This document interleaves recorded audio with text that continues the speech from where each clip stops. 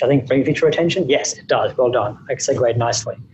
So I think with retention, the two biggest things that we have to ask is what is keeping us in the sport? Like, why are we staying in the sport after all this time? Because, coach sucks sometimes.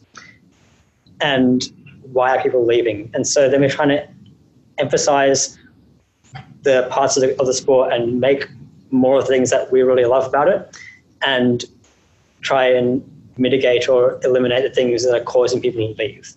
So like, I often think, like, I had this like moment of like, I'm not sure if it's a crisis or not, but I was thinking that like, I had this like moment of like realization a couple of years back when I was in Victoria Park, and I had this in the UK as well, where it's cold, it's rainy, it's utterly miserable, and yet there are still people out in the park running around on broomsticks. Like, how do we convince people to take time out of their day to go and run around in a park on broomsticks, making fools of themselves in the rain, in the wet, in the cold? Like, what is motivating that person to be there at that moment? And how do we expand that to more people, that feeling to more people, to start off with, I guess? Just as basic brainstorm. Friends. Yeah, connection.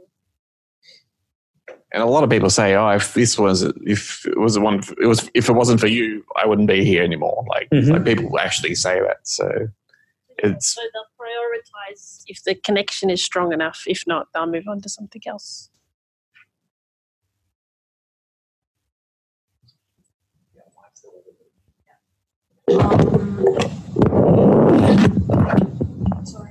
Other things that keep us in the sport, like why are we all here today, for example? Like, why do we care so much about Quidditch that we take an entire weekend out of our lives? We've driven up from Canberra or Newcastle or wherever, or Campbelltown or wherever, to turn up and do this. I think personal goals. Personal goals? Both on and off pitch for me. Because on pitch, I don't care that much anymore. Honestly. Honestly, I don't know if I'll play this season just because I know there's plenty of people who can do great for my team, and also because I don't want the pain anymore. Yeah. No, I completely agree. I think like striving to be competitive, striving to get better, striving to do better as a player is like a big part of, especially like, in 2018, I was, we had trainings. I used to starting at like 1 or 2 in the afternoon, but I was running 7-hour experiments. So to get to training, I was starting experiments at 6 o'clock in the morning to try and make training. It's like, why am I putting this much effort into doing this? And the reason was I want to win Quaffle. I want to make myself the best player possible so that when it comes to the Quaffle finals, I can do the best I can possibly do to try and win that final. And I also was like, I'm the captain of this team. I have to show that I am turning up to stuff and lead by example so that other people will ideally follow in my steps as well and also do those things. Instead, mine is entirely off pitch because I like when things work and I get annoyed and I need to fix things when they don't. So Yeah, I think the ability to make a change. Yeah, the ability to make a change because, I joined the board because I was annoyed at how it wasn't working. I wanted to try and make it a little bit better, even if it was the best to start off with. And most sports don't offer that much opportunity, mostly because they're more established and there are less issues.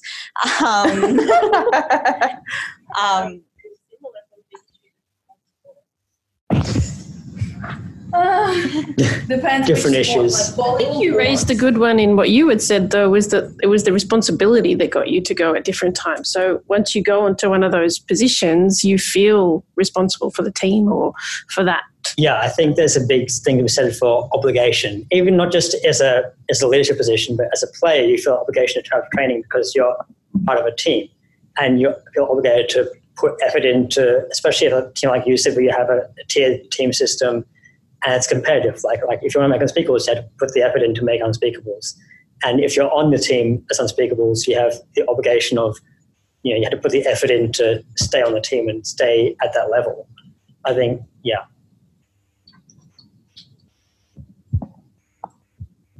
Yeah, definitely obligation, because sometimes you feel that, in my example, it's like if I left the Weasleys, like no one else would bother doing anything. Like there wouldn't be a team anymore. Like that's like maybe 3 years ago that wouldn't have been true, but it feels like it's true now. So for me, it's a bit of obligation. I'm like, well, I don't really want to play anymore because I'm getting old and getting injured and stuff. But so, if I walk away now, it's like, let me extend the question then. So you want to keep doing stuff for the Weasleys, so it keeps the Weasleys alive. Why do you want to keep the Weasleys alive? What is the thing that's keeping you that's driving you to keep that club going? I think for me, because I've spent so long on it, you don't want it just to disappear. Well, yeah, it's like it's a complicated relationship. I mean, I love it, and that's why I'm still here. But I also feel like I'm sacrificing a lot of other aspects of my life, which I should be concentrating more on, like family and friends and relationships. Like, yeah, jobs, like career, like. I used to be career oriented, and now I'm not. I'm just like, oh no, I'll just do any random work, and because I know that Quidditch makes me happy, like, you know. Yeah, it's weird. No, I completely agree. There's definitely a sense of like, I've put so much time into this already. I'm not giving up on it now, right? Yeah. I think that's it. It's not just the sunken cost fallacy. Mm-hmm. It is also, you kind of love it, like you hate it. I mean, there's ups and downs. Yeah, for sure. And not everything is always in your control, and sometimes the environment can make things complicated. People and that. Yeah. most people are lovely. Yeah. Oh yeah. Campbell on fire. But I guess you really have to look more at the player level, like, because that's the majority of, you know, who makes up the teams. And if I can call on you, Alison, like, why are you here? Like, what's motivated you to come and run this particular floor? Because I'm crazy.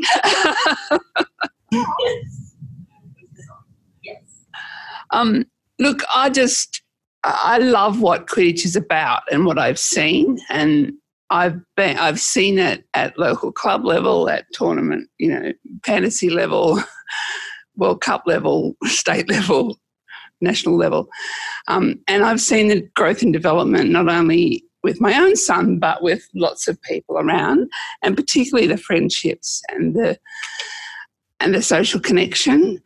And the support at times when, you know, relationships are broken up or mental health, you know, and so, yeah, I feel that I have some skills and some experience that can actually contribute to making Quidditch better, and whether that's through this strategic planning process and writing stuff up, because I do a lot of writing in my professional life and have in my past, or, you know, getting Quidditch recognised as a sport, I think is a really important strategic move, and that's why, with my experience, I've approached Nora about supporting the Constitution review and the application for for Sport Australia. So for me, it's about,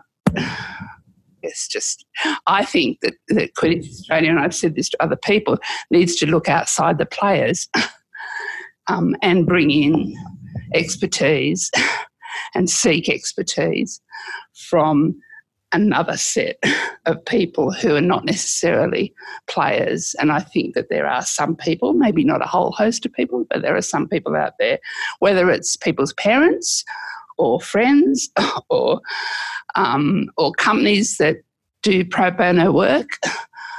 I think that, you know, we need to be looking outside the player base. Long answer. I really liked what you said about the whole idea of, you know, you think Quidditch is worth it. You've seen how great Quidditch is, and you want to see Quidditch expanded and get better because of that. Like, I think having been to a whole bunch of UCID Quidditch AGMs when people are running for exec, the most common reason you hear for why they're running for exec is, I really enjoyed my experience of Quidditch, and now I want to help other people have a good experience of Quidditch as well. Yeah. Sorry. Yeah, more on the player side. So if you want to finish your thought, or if you had anything. No, go for it. I think a lot, especially of young players who join, want to feel like they're a part of something because they're somewhere entirely new, uni, and they don't know what to do. And instead, I tell them, okay, training is this day, this day, this day. Then we have a tournament this day, and then we start preparation for that tournament. And they feel like we are all together and we're a part of something. They know what to do. This does become like marketing and recruitment is very much like a sort of like an advertising marketing type of thing, type of question. Whereas I think retention becomes very much more about psychology and how you motivate people and how you bring people together in a group and make them cohesive in a group, right? Because so for example, my girlfriend runs a church youth group, and Kim from UCID is a big part of Scouts. So I hear both about a lot of the kinds of activities that both of those kind of groups do. And they're both very different organizations. They both do very, very similar things in many, many ways. And in some ways, Quidditch is also doing a very, very, very similar thing. It is providing a community. Like that's like, we play a sport, but the real why of Quidditch, the real core of Quidditch's brand is the community, is the friends you make. And that's the most powerful aspect of Quidditch that we have to really work on developing, I think, in our branding, but also in our in developing the culture of a club as well. Like, I think that there's a lot of pushing in Quidditch in general to like make Quidditch seem more legitimate as a sport and really portray like high level like action shots and like cool like graphics of like players doing cool things in media. But I think just as important, or probably more important than that, is displaying the smiling faces and displaying the friendships and the solidarity in the community that you also get in Quidditch, because that's the more powerful emotional resonator, I think. We can keep coming up with others if we want to as well with that. But then, so then the question is, why do people leave Quidditch? Like when we have such powerful attractions to Quidditch and when we all feel so strongly about staying in Quidditch, what's then pushing people out of the sport? Or why aren't people staying beyond the first couple of trainings? I have ideas on this. Oh, hey. I just got back 2 minutes ago. So yeah, we're just brainstorming what motivates us to stay in Quidditch, what motivates us to still be a part of Quidditch, and then also why do people leave Quidditch? If you wanted to speak.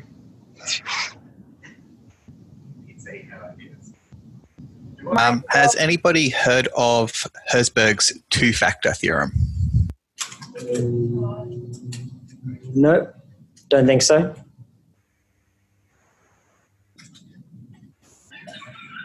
Okay, I will send a Wikipedia link. But also tell us.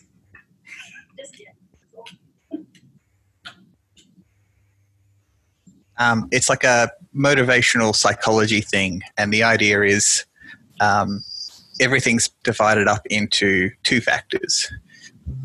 Two classes of factors. One of them are motivators, which you've already talked about, and the other one is termed hygiene factors. And these are the things that don't actively motivate people or don't actively make things better or more of an incentive. They're just like, if you don't do these things, they become factors that drive people away, which is why do people leave Quidditch? Mm-hmm. And I was taught this at university in engineering of all places, and I found no use for it there, but I've started finding use for it in Quidditch. So that's why I'm rereading it at the moment, and I thought I'd share the idea with others to see if they can reflect on it. But like one example that I use as a hygiene factor is fair matchups for players. Because like imagine you're a newbie and you're about to play your first ever game. Like the whole Quidditch thing seems fun, but playing a competitive sport is like a brand new experience for you. And there's a lot of people out there in the Quidditch community that is a very good representation of. Would getting the full Luke Derek experience make you more or less inclined to keep playing? It's like it's a funny example, but it's a serious example as well. Yeah, no, you're right. LDX. Exactly. Yeah. Should have gotten that meme. And what happens to those people who feed through to the elite? Sorry, can you grab a microphone and say that again? It's Alison here. What happens to those people who've been through the elite level and are no longer playing anymore? And there's a number of them across Australia. You're also right. I have other thoughts on that, but they don't fit in with the motivator hygiene thing. That's all right. I thought it did, but anyway. No, it's a good question to ask. Like it's perfectly valid. Yeah. Is that how you? Is that it? Yeah.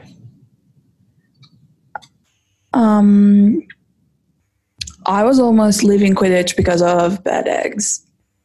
Because of bad Eggs. And like it's really difficult, I find, and the community is really ineffective in getting rid of bad eggs. What are the kind of like behaviors that need to be more effectively policed? Or like, what are the things that bad eggs are doing that are driving people out? Well, yeah, I feel like Quidditch is run by a lot of people who don't necessarily have the experience to do it. And it's a lot of people who haven't had that power before. They get super excited and just get carried away with themselves. And that's fine until like conflict comes up that they have to resolve and all the rest. And there's not always a support systems in place to teach them how to do it as well. I think also bad sports in Quidditch, because like whilst every sport has bad sports, you can't really get away from them because they're usually like the high profile competitive people who are praised for their skill rather than looked down upon. Coming and playing and experiencing that bad thing the first time, in that often it's being reffed by people that maybe didn't want to be reffing, maybe didn't know how to ref but had to because there's no one else. And so all of this stuff is happening on pitch that shouldn't be, and it's not getting called, so they can't see a way to keep playing if that's going to keep happening. I think also people have had bad experiences as being a referee, and I'm not sure if like and people get like referees like do get abused by players, and I don't know how. I'm not sure how many people have sort of left the sport because of that sort of thing. I guess it definitely falls under bad eggs, but yeah. I think my issue was just immaturity, and no, it's under bad eggs. Definitely under bad eggs. I definitely wanted to be there, and and toxic masculinity. Let's put that there. I think also, in my experience, it's no secret that I left Wollongong to join UTS. The situation with Wollongong is a lot of those players are very, much like a lot of the community, are very introverted, and then the people in power in that team are extroverted, so all of those introverted people just follow along with what those extroverts say, even if they don't necessarily agree. And I think sometimes that becomes an issue when someone else has a different opinion, then the team sort of implodes in a way. Yeah. It's easier to follow an extroverted leader if you're an introverted person, even if you don't necessarily agree with them, because of the energy you need to expend to oppose it. Yeah. Probably at the top of the list, though, is just time. People just move on. And that's whether they've graduated and they've got full-time work. As a community team, we sort of, a lot of our recruits are really young people, like sometimes between 14 and 16 years old. And then by the time they get to their HSC or to uni, they no longer have any time for it, which is a bit upsetting because they're the kind of people who are most enthusiastic about it to begin with. And you sort of think, oh, these guys are in for life. But then they just completely drop off. In some ways, it can be like, I guess it's sad as well, because in some ways when you're in those high pressure situations like HSC, having a release like Quidditch can be really valuable. AJ, we also need to sort of wrap things up eventually soon. This is like the last thing. Yeah, cool. Just Alison has something as well. Okay. And even in community teams, like, a couple of the players are parents and they, end up stopping playing because it's just, having kids is just too much of a time sink, obviously. And then, the older people get, more injuries, don't want to get injured. Sometimes people can't do the full tournament on a weekend. Like they could probably do it if they had a game and then could go or something like that. But for community teams, they can't do a day. Yeah. Outside of elite competition level, sometimes even the personal development as a player just is lacking. Like, not every team has a coach that can support the development of all players. And then you can go and join a team that can support the development of you as a player, but it's 1 hour away. You're like, okay. And also all of these issues, I'm not sure if people ever talk about them. Like, so they'll just leave without really saying anything. So we don't know the exact cause. Yes, definitely. Yeah, we don't have any sort of support processes in place as an organisation for that, trying to avoid that situation. Yeah, sometimes all the things you do to keep it is kind of like having those community events and doing like games days and going out and all that sort of stuff. And if like the organizer gets too busy and tired, those things stop happening and the community starts to kind of drift apart as well.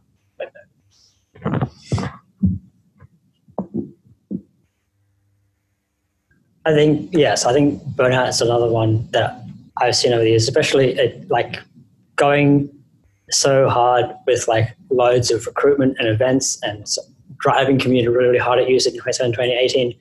By 2018, everyone's exhausted. Like everyone's like overdoing things all the time, constantly. So there's definitely a balance to be made with, you want to have that community. We always want to have people still not exhausted at the end of it. What you expect it to kind of run itself, but that's not possible. I also find just personally, like, there might be times that I'm down at my lowest and I'm sort of ready to quit or whatever, but then World Cup comes up and then everyone gets excited about that. So there's always this sort of... Literally a couple of times. Yeah, ready to walk away. So World Cup is important for more reasons than the obvious, I think. Yeah. Ingram's made the interesting point from Nick Radol, the observation that the typical Quidditch career is around 4 years long, and there are a couple of exceptions where people stick around forever or longer. But most people have a career that sort of spans 4 years. And Nick's summary on this was that it takes about 4 years to reach their career aspirations, as it were, like being a board member, playing on the Drop Bears, winning a Quaffle or whatever. And then once you've achieved your goals, what do you do after that? And unfortunately, it's not joining boards and things always. Yeah. Say that again. Leave. Claire said. Who are you questioning, sorry? After AJ spoke, somebody made a comment and I couldn't hear it. Yeah, Claire. That was... Unfortunately, it's not joined again. Yeah. It's unfortunately that people that are retiring from the sport aren't going on to promote the sport and increase the board participation. Not all of them. I'm I still agree. here, but also be very ready that I'm at my 4-year mark and I'm done with you guys. Sorry. No. I see the point that there is no farther goal. It becomes very tiring to be always, there's very little change, and it's very tiring to remain in one community. I've met AJ, probably my first tournament. I'm still here talking to AJ, and it's been 4 years. And after that, I don't think it becomes interesting anymore. That's where an alumni type system needs to be in place. Because there's sort of that's a lower. I also think that's just the nature of Quidditch at the moment. For so many, when was the last time we had a full board? I don't know the details. Before this year, goodness. Yeah. At least 4 years ago. Yeah. Possibly 5. For the last 4 or 5 years, we've had an understaffed board who have just basically been working to put out spot fires and, oh, crap, state shields in 6 months, we need to organise that. Or quaffles in 3 months, we need to make sure that teams players eligible, we've got a place to play, and all this stuff is sort of on the fly, whereas this stuff that we're doing this weekend with the strategic forum and putting in goals and the stuff that Jamie's doing with our internal goals for the QA board and restructuring and making sure that we have set outlines of what our roles are and how we communicate and moving forward and actually creating that structure, we might actually start to see some changes over the next 5 years as opposed to the last 5 years, which has literally just been let's just play Quidditch and work it out as we go. It's sort of, we're developing a little bit more, and retention in terms of the board, the committees, and that might actually increase now that we're seeing changes and we're seeing some kind of end result of the work that people are putting in. Because up until this point, what is that? What is all the work that we've been putting in for the last 5 years? It's not much has changed. That's from an outsider looking in, essentially, because I've only been here for 2 years. So I think then the way to wrap up those ideas is then, having discussed what motivates us, what keeps us here, what keeps us going versus what pushes people out, the question then becomes, as we look towards a strategic plan, what things can QA do, what things can states do, what things can clubs do, what things can individuals do to, one, promote all those things that are good about the sport, that keep us going, that we really love about it, and how do we make systematic changes at all those different levels to minimize or eliminate the problems that are pushing people out of the sport. So ideas have been suggested before that I just put down here off the top of my head to make the formatting work. But things like having a divisional quaffle, for example, can have, I think having divisions in QSW and now in Vic Cup had a big influence on fair matchups and that sort of thing, which is a big systemic problem in Quidditch where you have such a big disparity in teams. Well, I think the aim was to make fair matchups, but then it affects other teams. So for ANU, for example, and I know there's the issue of distance there, but creating the 2 divisions in QNSW, basically it kind of killed ANU. And the year before that, Macquarie didn't win a single game. They were at the bottom of Division 1, and I think that affected them as well. So and Newcastle got affected as well. Yeah. I don't know. I think that's a really good point. I think that one potential solution that you have for that then, if you're QSW, is you go, okay, we give teams more leeway in what division they can choose to be in. Yeah. I think ANU and Macquarie were wanting to be in the lower division, but also, to. Yeah, we didn't have an opportunity to move, because we ended the 2018 season really high up.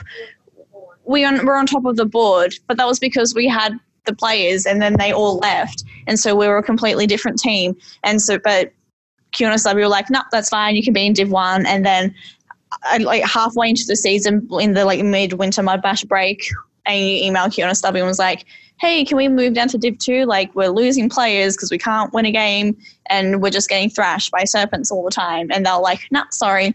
And so there needs to be flexibility in the divisions and actually have a look at the teams that exist right now rather than look at scores from previous years, because that doesn't reflect, because teams move around so much. And I think, to be fair, like on organizations like QNSW and Vic Cup and so on, like, we're new to divisions in Quidditch. Has a complicated system to try and manage, and like, one, making it fair, two, making it somewhat legitimate, and so on.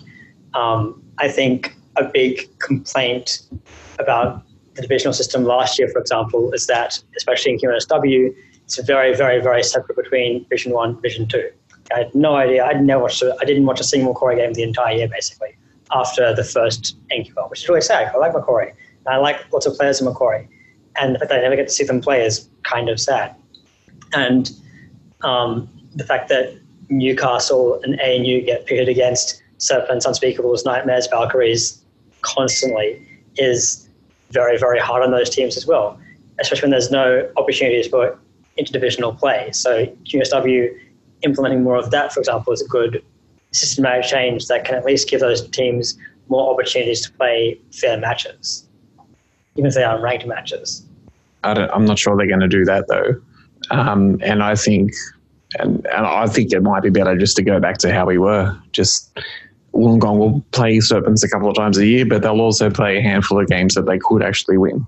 And I think that sort of puts everyone on equal footing, basically. I mean, the bottom team, Wollongong are going to lose, or, whoever's on the bottom is, theoretically going to lose most or all of the games anyway. So, but if you've got two divisions, then that's putting two teams in that position. And I know that winning isn't everything. And even when the Weasleys first started, we were losing everything, but we were still having a lot of fun. But I don't know. I think it might be, I'm not sure the division system works the way how inflexible it is. I had a thought on this a couple of years ago when the VQA put in divisions. Instead of two divisions, you kind of almost have three, where there's a middle group of teams that fit in both. Yeah, QNSW are doing thinking about the same thing exactly. Oh, really? Yeah, but I couldn't make the maths work. That might be just a limitation of my intelligence there. So hopefully there is a good solution. But yeah, I looked at it long and hard, and I couldn't make the maths work. I think they've figured it out. If we get 15 teams, we can do 3 divisions of 5. But I think Hosford also said that it's possible to do it with any number of teams. I wasn't actually thinking like that. I was thinking, let's say ANU, right, as an example, bottom of the top division, but probably top of the bottom division, if that makes sense. You could literally put them in both divisions. So ANU would play both Serpents and Wollongong. But Wollongong, being in the bottom of the bottom division, would never play Serpents, who are the top of the top division. So what QNSW is trying to do is having a third division that plays one round robin against the other people in the middle division, one round robin against the bottom half of the top, and gotcha. one round robin. That's exactly what I was hoping. Of the bottom. But it becomes a problem depending on the number of teams. I don't know how discussions have evolved. We're still few teams per division, so it becomes eventually kind of boring for the top division to play their division twice and once the top and the bottom 2 teams of the top division play once the middle division. So it becomes confusing and still kind of boring. So in a way, I'm sort of opposed to divisions again, as Arfi is, but also I am so not a gameplay person. So I ultimately pass the word to Kelsey. So I'll give you a soccer example. A few years ago, the Women's League in the Illawarra, we all just played in in the one pool, everyone played each other once, and then we were sorted into division halfway through the season, and then you play the rest of the season out with teams that are of your rough level based on results in the previous half of the season. And that in some ways took away the problem that ANU had last year, where their entire team changed. Yeah, they were top the year before, but obviously all of their players changed and they were no longer at that level. So if we'd done that last year, then would have sorted ANU into Division 2 rather than having them sit in Division 1 and just die out and eventually just all become UTS players. That sounds great, except that there's 14 teams, so it's going to take you 4 months to get through that first round robin. But that might be an option in this 3-division idea. You know that Serpents and Nightmares and Valkyries and Unspeakables are quite high up, and you know that Wollongong and Hills and whoever else is like bottom tier. Those middle teams, maybe they do the playoff with them and then they get sorted, sort of thing. I don't know how it would work, but it's something to sort of have a think about maybe. I think to keep the conversation moving from the gameplay stuff, like the unfair matchups are one aspect, right? But there are all these other things that we can also be working on. For example, at the national level, at the state level, at the club level, I think at all three of those levels, we need much, much better policies around policing player attitude and player behaviours and dealing with complaints and that sort of thing, right? Because as we said before, the people who usually provide bad experiences are also the people with high skills because they can be bad sports.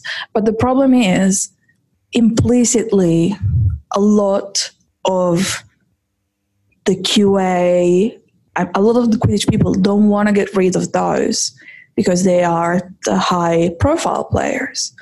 And it's like an impossible situation that drives away new people, but I don't know how to solve this. And also, once again, it is difficult to turn away a player to tell a player to go away when we're hovering towards people on the edge of like teams on the edge of survival, that they have only a limited number. There's a big difference though between like having a code of conduct and talking to people about how they treat other people and sending them away, like probably having something to deal with the situation and not kick them out of the team would be ideal. Yeah. But I guess teach the problematic people how to be less problematic instead of ostracizing them. Yeah. I mean, we've definitely had to work. I'm sure all teams have had to work on that in their own way, but because we all face it, maybe we could have some more communal resources and some backup on what to do when that's becoming a problem. Or external help. Yeah. External help, I think, is the way, because it becomes such a complicated, convoluted, conflict of interest discussion. So person from going on to 6 different teams and causing exactly the same problem would be good. Discussed, isn't it, AJ? And then just as similarly, the whole improving retention isn't just about cutting out the things that are problematic.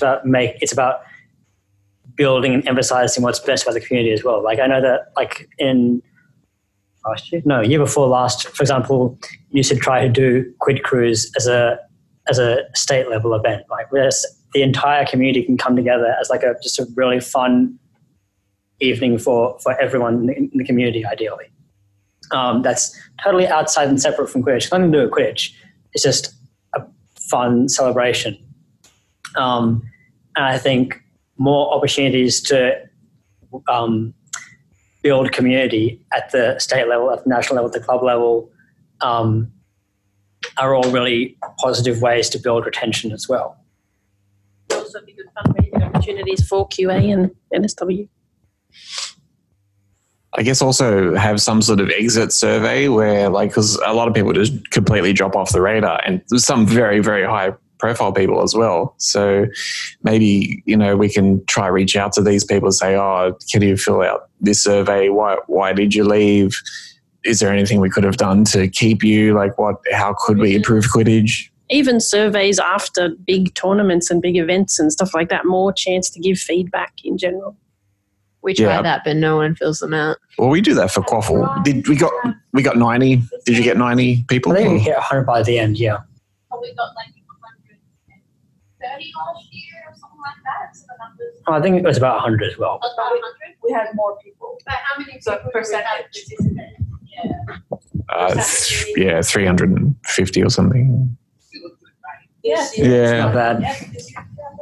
Something like that, yeah. What was last year? At least 400. Yeah, So we yeah, lost 5 teams. yeah.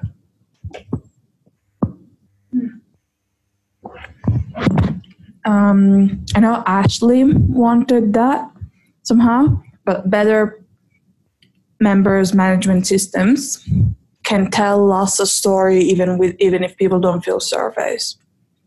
So if we see that every year 50% of new female players don't register again, and instead 10% of new male players don't register again, that tells us a story even if we don't have the surveys for them. Yeah, we should definitely look at stats. I don't know how much we look at those sorts of stats. We don't have those kind of stats for the most part.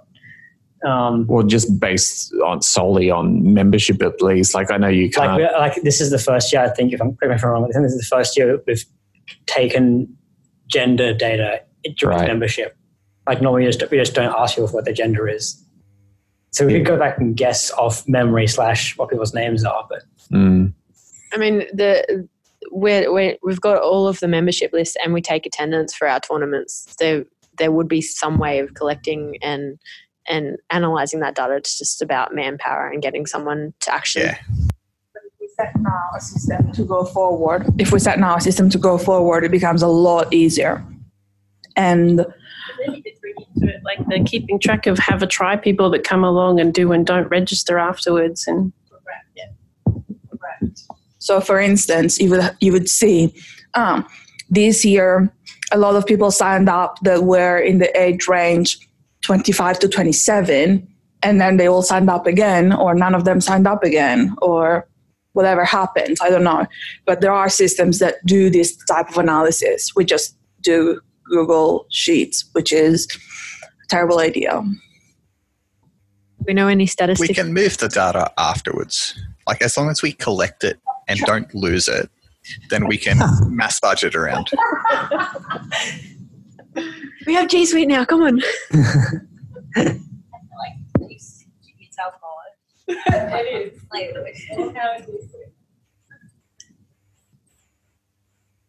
Are we happy to leave it at that? Do we have any other things we want to talk about, or? AJ, I'd just like to put my hand up and say I would help with a standing committee on exit surveys and data analysis over the year. That's why our standing committee of membership. Don't make small standing committees. Make broad standing committees and let people bring in what they want. So, standing committee on membership. Should we have tiered memberships? Should we have membership management systems? Should we have membership statistics? Should we have membership? Sorry, I didn't want to come out as aggressive and rude, but I'm so sorry. She's smiling. She is smiling. Well, I think if people want to stand up and help with a particular task, we have to encourage that.